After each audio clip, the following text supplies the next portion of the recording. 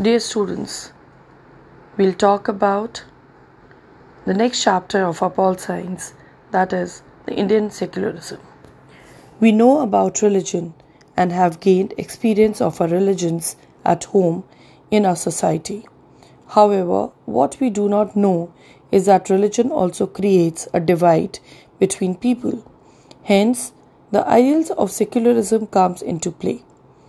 Plainly speaking, secularism means that the state or the government are separate from religion, so as to maintain a harmony between the people who follow different religions.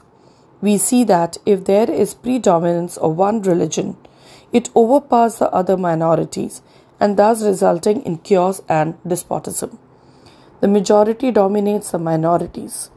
Secularism protects the religious freedom of individuals by maintaining a separation. Overall, it maintains a balance between inter-religious and intra-religious dominance.